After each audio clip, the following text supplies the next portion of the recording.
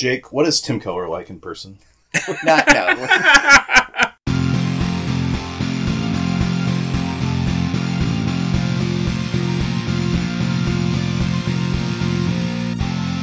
Hello, and welcome to Simply Faithful, a place for Christian conversations without the hype.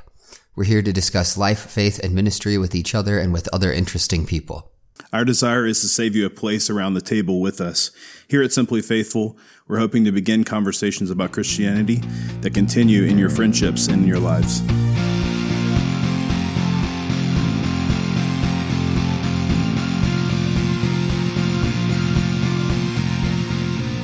Hello, everyone. Welcome to Simply Faithful. We're glad that you've joined us today. My name is Gray. I am a pastor in Phoenix, Arizona at New Valley Church in downtown Phoenix. And I'm Eric. I pastor a church near Rockford, Illinois. Today we have a special episode for you. We're sitting down with Jake Meador, and I will read the official bio first for Jake. Jake, we're glad that you're here. But Jake is Vice President of the Davenant Institute and Editor-in-Chief of Mere Orthodoxy, an online magazine covering Christian faith in the public sphere. Jake is also the editor at Fair Forward. His work has been published in First Things, National Review, Books and Culture, Christianity Today, Front Porch Republic, and the University Bookman. And he lives with Joey, his wife, in Lincoln, Nebraska. And that's the official bio, but we go back a long ways with our brother Jake. So Eric and Jake and myself have all been friends and in the same group of friends for a long time. And to just set the scene a little bit for you, we're in rural Illinois, in a little place called Oregon, Illinois, recording this, part of a group that meets every year as good friends. So we all went to the University of Nebraska together, and so we've known Jake for a long time, even before he was a star. And so Jake, we're very glad to have you today. Thanks for having me. Wanted to start out today with just your basic argument for the book. I should name the title of the book as well, since I just read the bio before, but the book is called In Search of the Common Good, Christian Fidelity in a Fractured World. And so we wanted to ask you, first of all, why this book? Why did you choose to do this? And give us like the 30-second elevator pitch of what the book's about.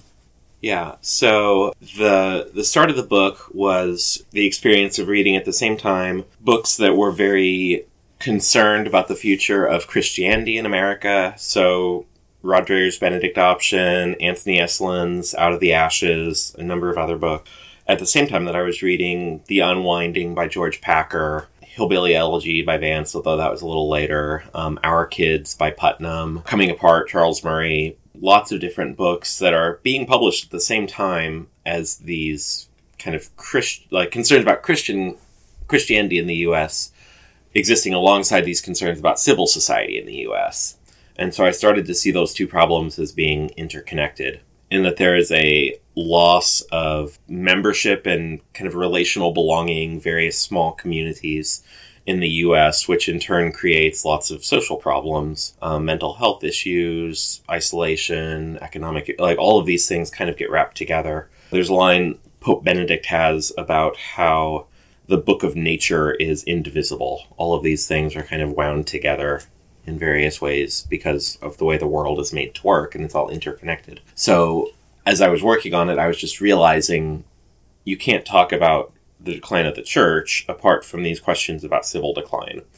And that was something that I hadn't seen as much in the books I was reading. So that was the start. I think the 30-second elevator pitch is how can Christians be good neighbors in a fragmenting society where statistically half the people you meet on a day-to-day basis, if the study from last year is accurate, half the people you meet on a day-to-day basis would say they don't have personally significant conversations. So that's a question. How are we good neighbors in a place like that where about 2/3 of Americans are disengaged at work, which means they don't like their job. They aren't like drawing any kind of satisfaction from it personally. They're not emotionally invested in what they're doing. That's to say nothing of the economic insecurity a lot of Americans have. So that's the world we live in. There's lots of woundedness. There's a sense of kind of being an orphan for a lot of people, I think. And so one of the prime questions for Christians, I think, has to be, how are we good neighbors in a world like that? So that's what I was trying to talk about in the book. So it's a great book. And what we're going to do here then, within the context of that is not make you summarize every chapter of the book, because if that sounds like an overarching discussion that people want to participate in and hear about, what they need to do is go buy the book. But what I do want to do... We'll have a link in the show notes for you to go buy the book as well. But what I do want to do is kind of take a couple of different things that you said in the book or points that you made that we thought were interesting and just maybe have some conversations about that. Hear your thoughts expanding on that a little more, maybe have some back and forth. And the first one that I was thinking about, the book really kind of divides into. The first part is about the problem, both within American society and within the church. And then the second half is about a set of proposals and solutions to try to help fighting against that. And I want to dwell mostly on the second half within our discussion here, but one provocative claim you made in the first half is that you talk about all of these issues within American Christianity, and then you say, far from being evidence of our movement's failure, the current state of American Christianity is proof that our movement has succeeded spectacularly, if by succeed we mean done what it was intended to do, which is to say that from the church end of our issues, one of the problems we have is not so much that the American church has failed at what it set out to do, but that what it was setting out to do to begin with was flawed in some significant ways. And I'd be curious to hear you talk a little bit about what things you think are in play there and what lie behind that kind of observation. Yeah. So the observation is taken from a Notre Dame theologian named Emmanuel Katongole, who has a number of books that are worth reading. I kind of borrowed the idea from him and applied it to the church in the U.S. There's a couple aspects to it. So one is that this was a study my pastor actually flagged for me. It was done in, I think, 05 or 06 by Barna, where they polled evangelicals along, I think it was 9 questions that are extremely basic questions of Christian faith. Do you believe that Jesus died for your sins? Do you try to live your life according to the teachings of Scripture? Is your personal walk with Christ an important part of your life? Like, these are super basic questions. And Barna's study found that only 1 in 6 evangelicals answered in the affirming on all 9 questions. So it was this weird thing where evangelicalism or evangelical functioned as this kind of sociological label for a large number of Americans, about 35% of Americans at its peak during the George W. Bush years. And this drove lots of fear on the American left. So if you go back and look at media coverage 15 years ago, there's all of these kind of looming theocracy books coming out. And at the same time that we had all that fear about what the American Christians were going to do to turn this country into a theocracy, functionally speaking, only about 1/6 of those sociological evangelicals were convictionally evangelical in how they thought about their faith and the world and the relationship between them. And so it just suggests a pretty abysmal failure of catechesis for a long time that's been going on in the church. And I think you could relatedly see the degree to which a lot of public worship sidelines the preaching of the word and administration of the supper, even today, as being a failure. And then you have to ask, okay, if the public worship service is not built around word and table, what is it built around? I think it's been built around church growth, and it's been church growth facilitated through some pretty sloppy attempts to contextualize the faith, and a lot of things vital to the practice of the faith and the passing on of the faith have gotten sidelined as we've been chasing bigger churches and more cultural prestige, more political power and security through an alliance with the GOP, all of these things. And so we've gained power. We have very large churches. Those things are all true. What we don't seem to have are people who know the faith, know what Christians believe, even on the basic level Barna was talking about. But you're arguing that was a sort of, maybe not a conscious decision, but a decision in many ways that evangelicals made. That we were given a choice between having cultural power and institutional wealth and size, and then making disciples and doing the work of actually building the kingdom in this biblical Christ-like way. Right. And we made a bunch of choices that was really to choose the first rather than the second. And so a lot of the struggles within the church are not because of some external threat or set of issues solely, but that a lot of those struggles within the church are there because we failed. Right. We chose not to pursue the mission that we were supposed to pursue decades ago. Yes. Is that a fair kind of... So you spend a lot of time in the book, the first half of it, the more depressing half, we might say, because the chapters of those are loss of meaning, loss of wonder, I think it is, and then loss of good work. And so there's a lot of loss going on there. And you paint a pretty bleak picture of what, American society, how it's trending. And then the second half of the book is about the solutions, the remedies. And you have a little midsection in there that was actually my favorite part of the book, one of my favorite parts of the book, where you talk about just our basic approach to the problem. So is this complex problem, does it need a set of complex solutions, right? So I've just given this huge picture of how wrong things are, and then my solutions, you say, are going to be pretty basic, when you look at them. So describe why these complex problems don't need a mechanistic kind of complex solution. I think one of the things we're coming out of right now, I hope we're coming out of it, is just this era of major revolution after major revolution after major revolution. You could date it back to the American Revolution, I suppose, certainly the French Revolution, and just work onward. And just massive amounts of upheaval in political life, economic life, social life, repeatedly over the last few hundred years in ways that I think make it hard for people to have a stable sense of identity, stable friend group. And to some extent, that kind of instability is just baked into living as a finite creature in a cursed world. But we also exacerbate it in the choices that we make. And so my fear is that these kind of revolutionary solutions, they almost always end up being the kind of equivalent of using the sledgehammer to pound in the really tiny nail. And it's just, you pounded the nail in, good job. You also broke a bunch of crap because you used the wrong tool to fix the problem. And I think that's often how revolutionary kind of instincts work, is they're too ambitious and they are too disconnected from the kind of ordinary day-to-day things that make life delightful for people and allow communities to coexist together. And I think often they end up, there's almost a sense in which they're kind of doubling down on the problem. Because the problem got created by some previous revolution, and now we're going to fix it with a new revolution. And it just creates greater and greater and greater instability.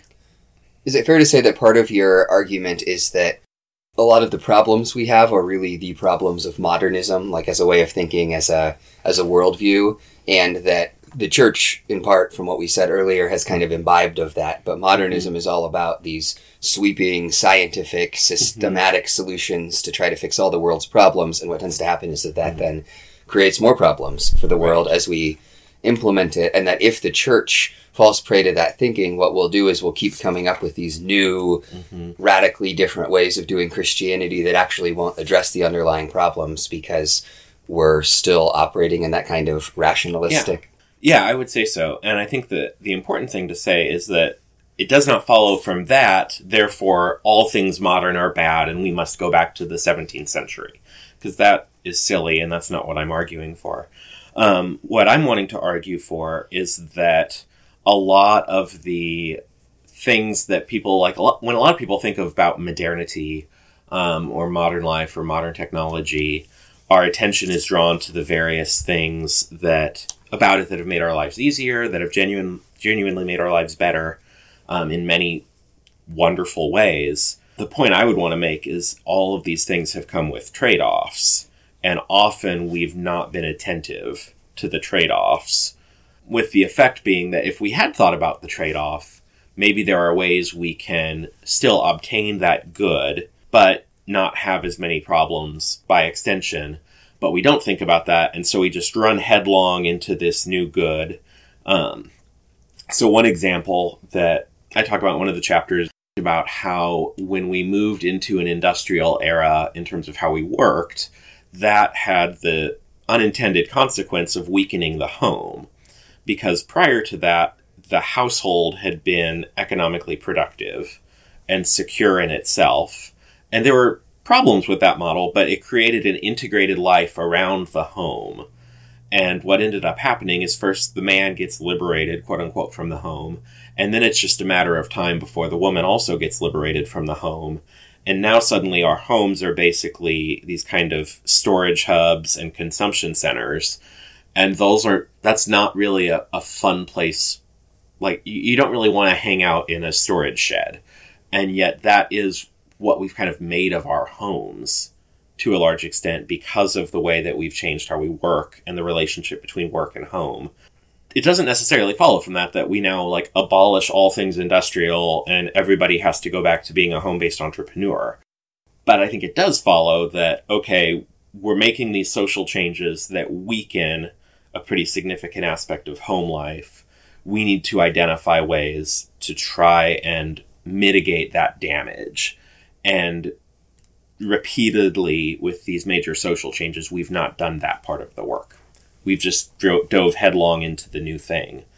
You could say the same thing, like think about the kind of origin myth of church growth and seeker-sensitive in America. It's Bill Hybels going around doing market research in his neighborhood about what kind of church people want. It's not necessarily a bad thing to talk to people about that. The gospel has to be communicated in a way that is sensible to people in every time and place. And we see that actually happening in the book of Acts. If you look at the different types of sermons Paul gives to different people he's talking to. But when you just go hard, like all in on market research, and you lose track of just basic traditional liturgical practices and things like that, you again get this dramatic swing that does do certain things, but also does do certain good things, also does all kinds of bad things. And if you don't account for them, then you just have this huge problem on your hands. So I think you see that in a lot of places. I do want to move to the solutions that you give, the simple solutions that are, hard to integrate.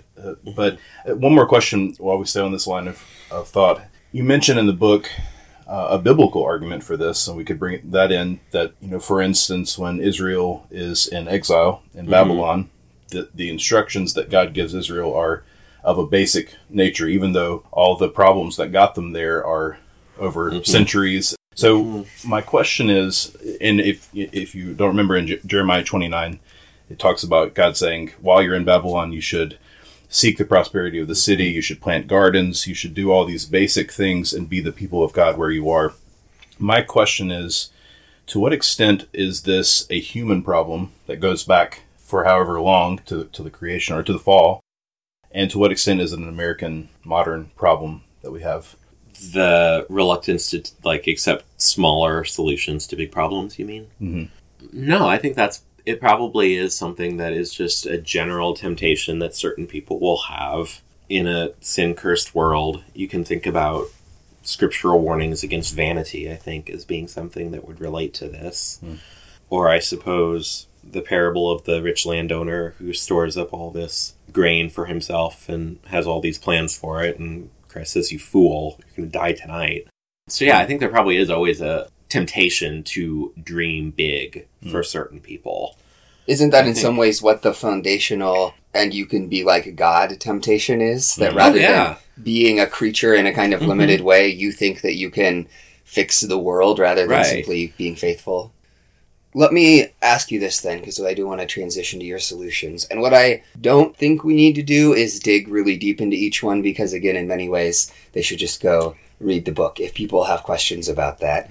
But you suggest that there's 3 particular individual practices that people need to reclaim as Christians if we're going to be able to be formed in these ways to be good neighbors and be a part of this good society. There's Sabbath and Sabbath rest and worship. They are what you call the membership, which is sort of a way of talking about community, but reframing it just because that word has a lot of baggage and a lot of different meanings. And then work and meaningful work and a different way of thinking about work.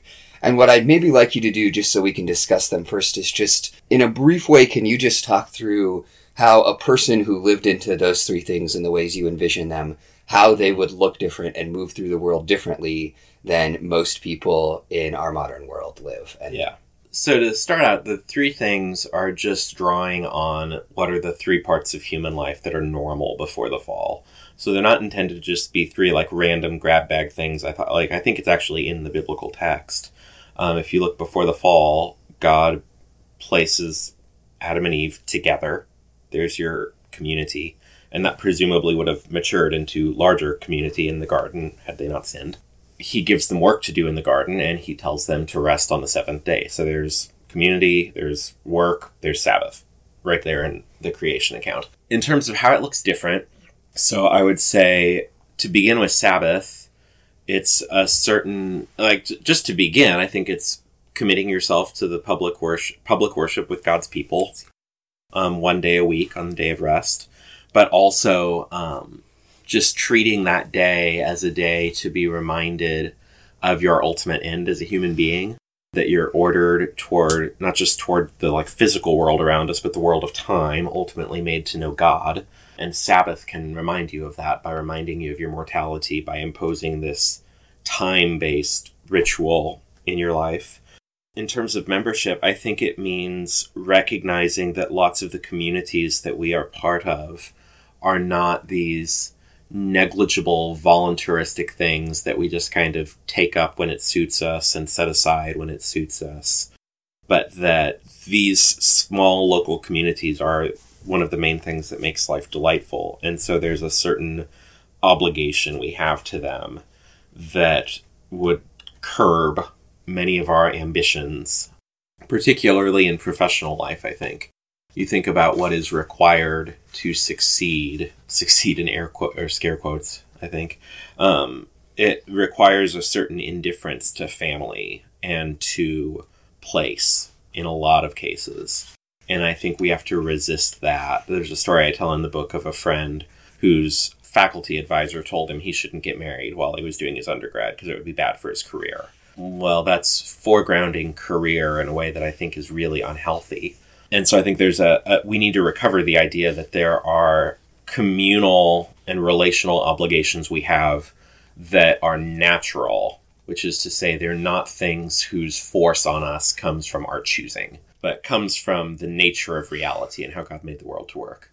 And then with work, I think to whatever extent we're able, trying to disconnect the idea of good work, or get rid of the necessary connection that a lot of people think exists between the idea of good work and the marketplace. A lot of people, they will fulfill their vocation, do their work within the marketplace, and that's fine. We need that. But I think because of all the things we've talked about, there can be a pressure that a lot of people feel where if I'm not working a conventional job in the marketplace, who am I? And that's not a Christian idea of work to begin with. And so one of the examples I use in the book is a couple that I think we all know, actually, where the wife makes a very good living in her job such that their kids are out of the house. The husband does not need to hold down a job for them to pay their bills and get by month to month. And so the husband doesn't work a job that they don't need. Because of that, he also doesn't just sit around and watch TV all day. He actually helps run a food distribution ministry. He helps with youth sports. He serves on a lot of neighborhood boards and committees. And he's able to do that because he's able to see there's actually lots of good work that needs to be done in my place that is not recognized for one reason or another by the market. But I don't need to be recognized by the market because financially we're secure. And so I don't need to have any relationship in my own personal work to the market. And so I can go out and do all this necessary work in the neighborhood for the good of my neighbor to serve the city. And that is good work. I think that's fulfilling a vocation. I think that's fulfilling the call we're given in Genesis to have dominion over the earth. And yet it's not something that is going to be measurable in employment data. It's not something that is generating tax revenue for the city. But it's good work that serves the life of the local place. So those would be the three thoughts. I'm curious, as you speak about those things, what your feeling is towards optimism or pessimism towards, America in implementing those things. So I think I can at least envision those three things working together well and returning back to a place where basically pre-fall, and that is the new city that we're going to. But what are your prospects for America in this? Like, if everybody just took up your call here, your clarion call, and followed this, I mean, do you see a lot of optimism here for America, or do you see it getting worse before it gets better? Or I don't know. I think the last several years have made me very reluctant to try and predict those kind of things. I was a history major in my undergrad, and so I've seen other moments in history that turn on unexpected things. I heard Ross Douthat say once that Christians of all people should not be shocked at unexpected resurrection.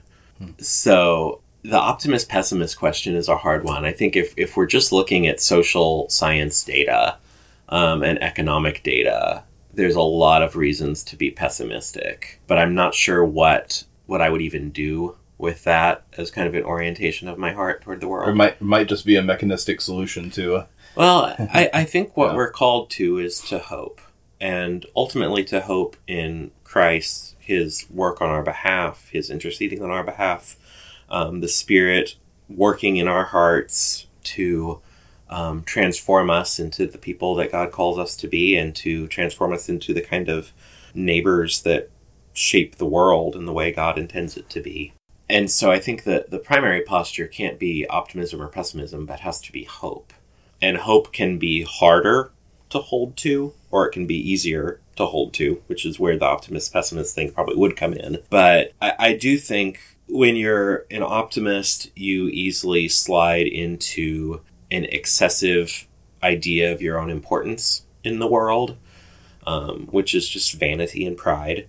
When you're a pessimist, you can easily slide into basically the sin of unbelief, not really believing that God is at work, not really believing that God is working out his purposes in the world. And so I worry about both of those orientations almost in equal measure, and I'm much more comfortable just talking about the call to be hopeful. I've often felt like that whole discussion about how should we feel and should we be optimistic or pessimistic, it slips into kind of the same trap that got us here in the first place, which is this sort of utilitarian results-based way of thinking about our actions, where what I would say is that Christians are called to be a faithful community. And I am hopeful that as we live as a faithful community, that will have effects on the world around us. But we do not judge our faithfulness, and we do not alter what faithfulness means based on trying to get certain results in the world. Right. And one of the great dangers of modernity in general is that it tends to say not what is virtuous, what is good, what is faithful, but simply what gets the results that we've desired. And there's two problems with that. One is that anyone who thinks they can actually, like the problem with utilitarianism is anyone who thinks they can actually predict the outcomes of actions just does not understand the chaotic, complicated nature of the world that we live in. But the second one is that as we pursue that course, what tends to happen is that we compromise virtue in order to get the outcomes that we want. But then that compromised virtue actually causes us to desire worse outcomes or not as good of outcomes. Right. And over time, our whole vision of what a good life in the world looks like and what a faithful, godly life in the world looks like gets warped. And I often think that's part of why things like American evangelicalism have gotten kind of messed up in terms of the ends that they're pursuing, is that we lost virtue a long time ago and we lost a sort of discipled faithfulness a long time ago. And so naturally, power and prestige and influence and these things that we're not as Christians supposed to be seeking to wrest for ourselves have become the things we're pursuing. Yeah. I'm reading a book right now called Unbelief and Revolution by a Dutch Reformed Christian named Groen van Prinsterer, who was mid-19th century. What he means by the revolution is the belief that governments are essentially created by the will of a large enough group. And that's the revolution that he sees as being a defining problem of the modern West, is this wrong idea we have about the nature of government. But then the thing he says is that once you have that idea where government is essentially a creation of the will, all that you're left with is power. And it can be power used by the masses to basically create anarchy, or it can be power used by those in positions of influence to create tyranny. But you've already defined the game in such a way that the only real agent that changes anything one way or the other is power. And once you've made that move, you've kind of already lost, regardless of what happens afterwards. Right. Regardless of whether Christians are in power or secular Right. people are in power or whatever. Put an end cap on that discussion, though, we're all believing in the final outcome, right? Which is the Yes. new heavens and the new earth. So there is optimism in the largest scale, which Of course, yeah. we all agree with. But we also agree that reaping and sowing happen in different ways in different parts of the world throughout history. But having the end of that story secure is really what frees us as Christians from have needing hope. the next page to go a certain Right. way. Correct. Yes. Well, there's a story. I if I ever got a blank check to write a book, this is, I think, the book I would want to do. It was early years of the Reformation in Europe. And so it's 1531, and Zwingli is dead. Zwingli's kind of top lieutenant, Oecolampadius, is also dead.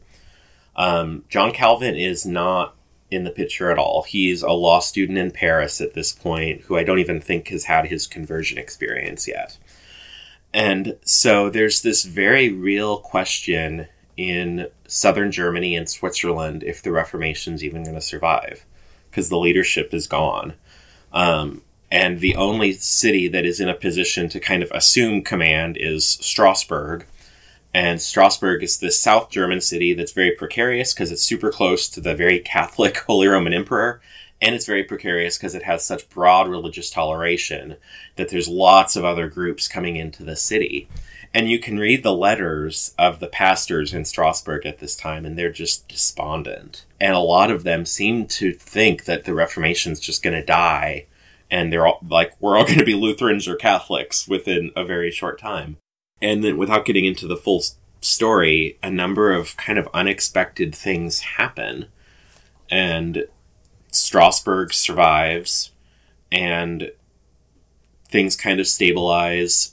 A successor to Zwingli unexpectedly emerges in Zurich. And within 8 years of this, a young French pastor washes up in Strasbourg, Calvin, and he's mentored there for several years before he goes back to Geneva and then does much of the work he's now known for. The thing that made it even possible for Calvin to show up in Strasbourg in the first place was utterly unexpected, only 8 years before. And then a number of surprising things happened, and today we don't know any of this because we just know how the story ended, and we don't know about all the uncertainty in the middle. And so I think it's a reminder to be cautious in our prognostications about the future for good or ill, and to try to be faithful in the ways that God calls us to where he's put us, because we don't know what God will do with that. Let me ask you one last question, which kind of goes beyond the book, but is something that as I read it, I found myself thinking about, to see if you have any thoughts.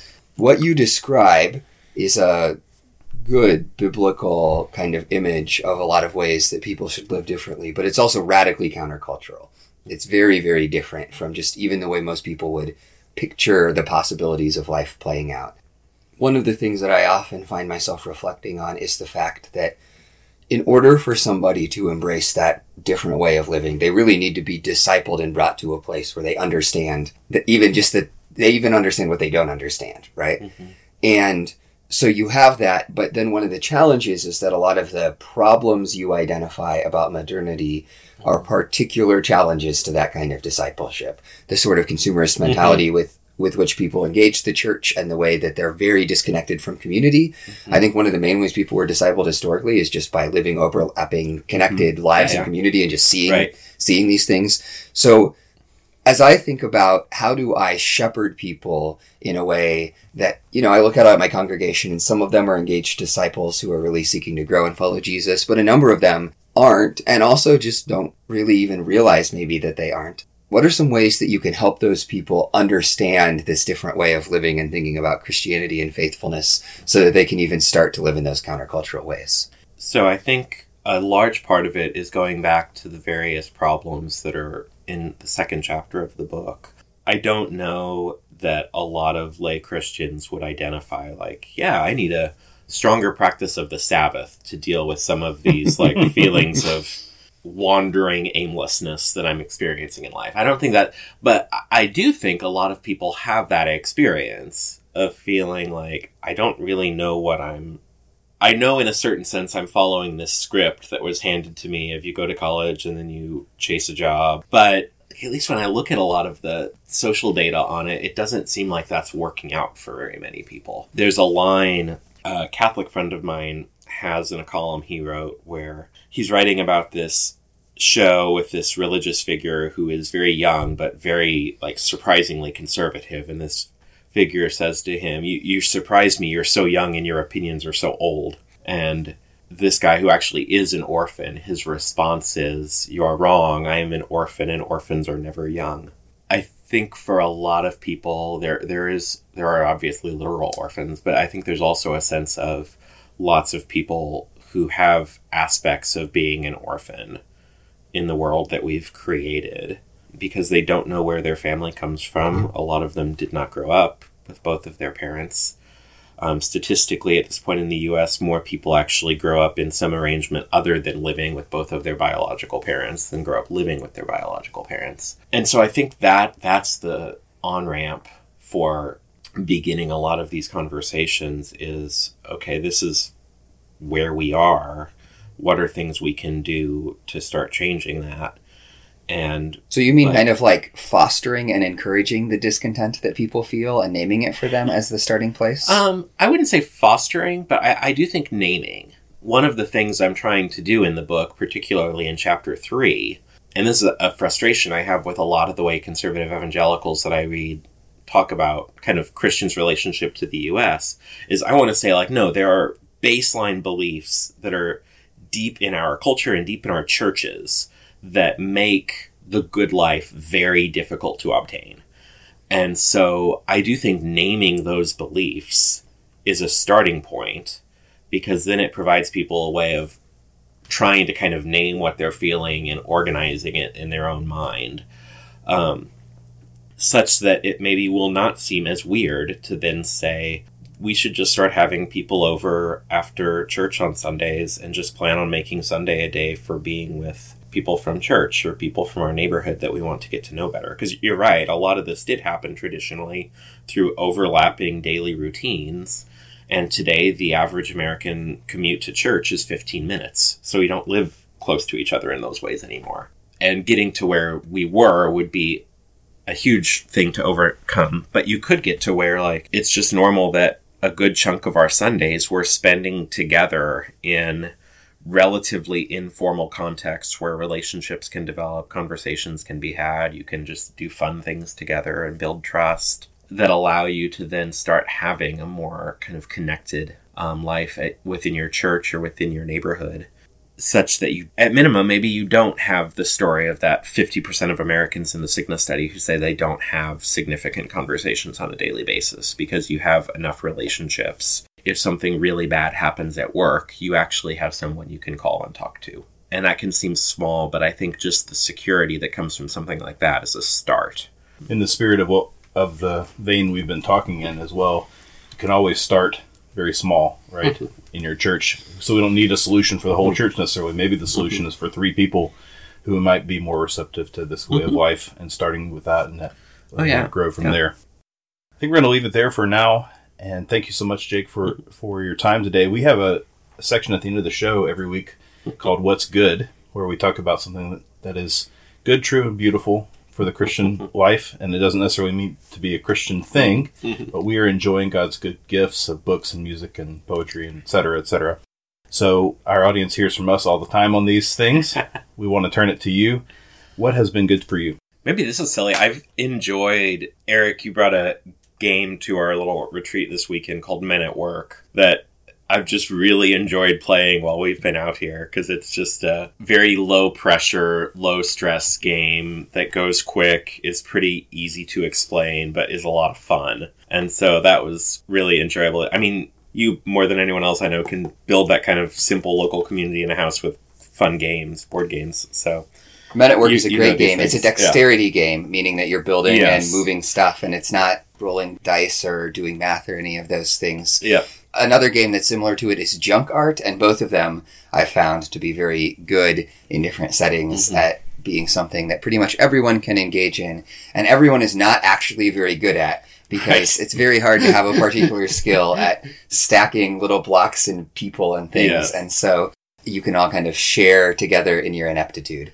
And there's a sense in which that makes laughter easier. Like there was one point yesterday, one of the guys here was kind of reaching for the stars and basically destroyed the entire structure. And the entire table just burst out laughing. So I think it seems silly, but just those kind of things that make it less intimidating to hang out with a group of people and make it easier to laugh and have fun in a group can be really powerful. We'll link to both of those games that we mentioned in the show notes for you. Jake, we really appreciate you taking the time. I know I speak for Eric and myself that we value your friendship, and it's been great to know you for these, 13 years or so, and we're proud of your work here, so thanks for being here today. Thank you. It's been fun. Thanks again for joining us. If you enjoyed the discussion, there's a few things you can do to help us out. Most importantly, we would love for you to keep this conversation going. Please grab a friend, somebody that you would like to talk to more about this, share this podcast with them, ask them what they think, and keep that conversation going. Also, do visit us online, simplyfaithful.org. And on Facebook, you can search Simply Faithful. We'll pop right up. Twitter, @FaithfulPodcast. If you share something there that's especially helpful, we might even talk about it in an upcoming episode.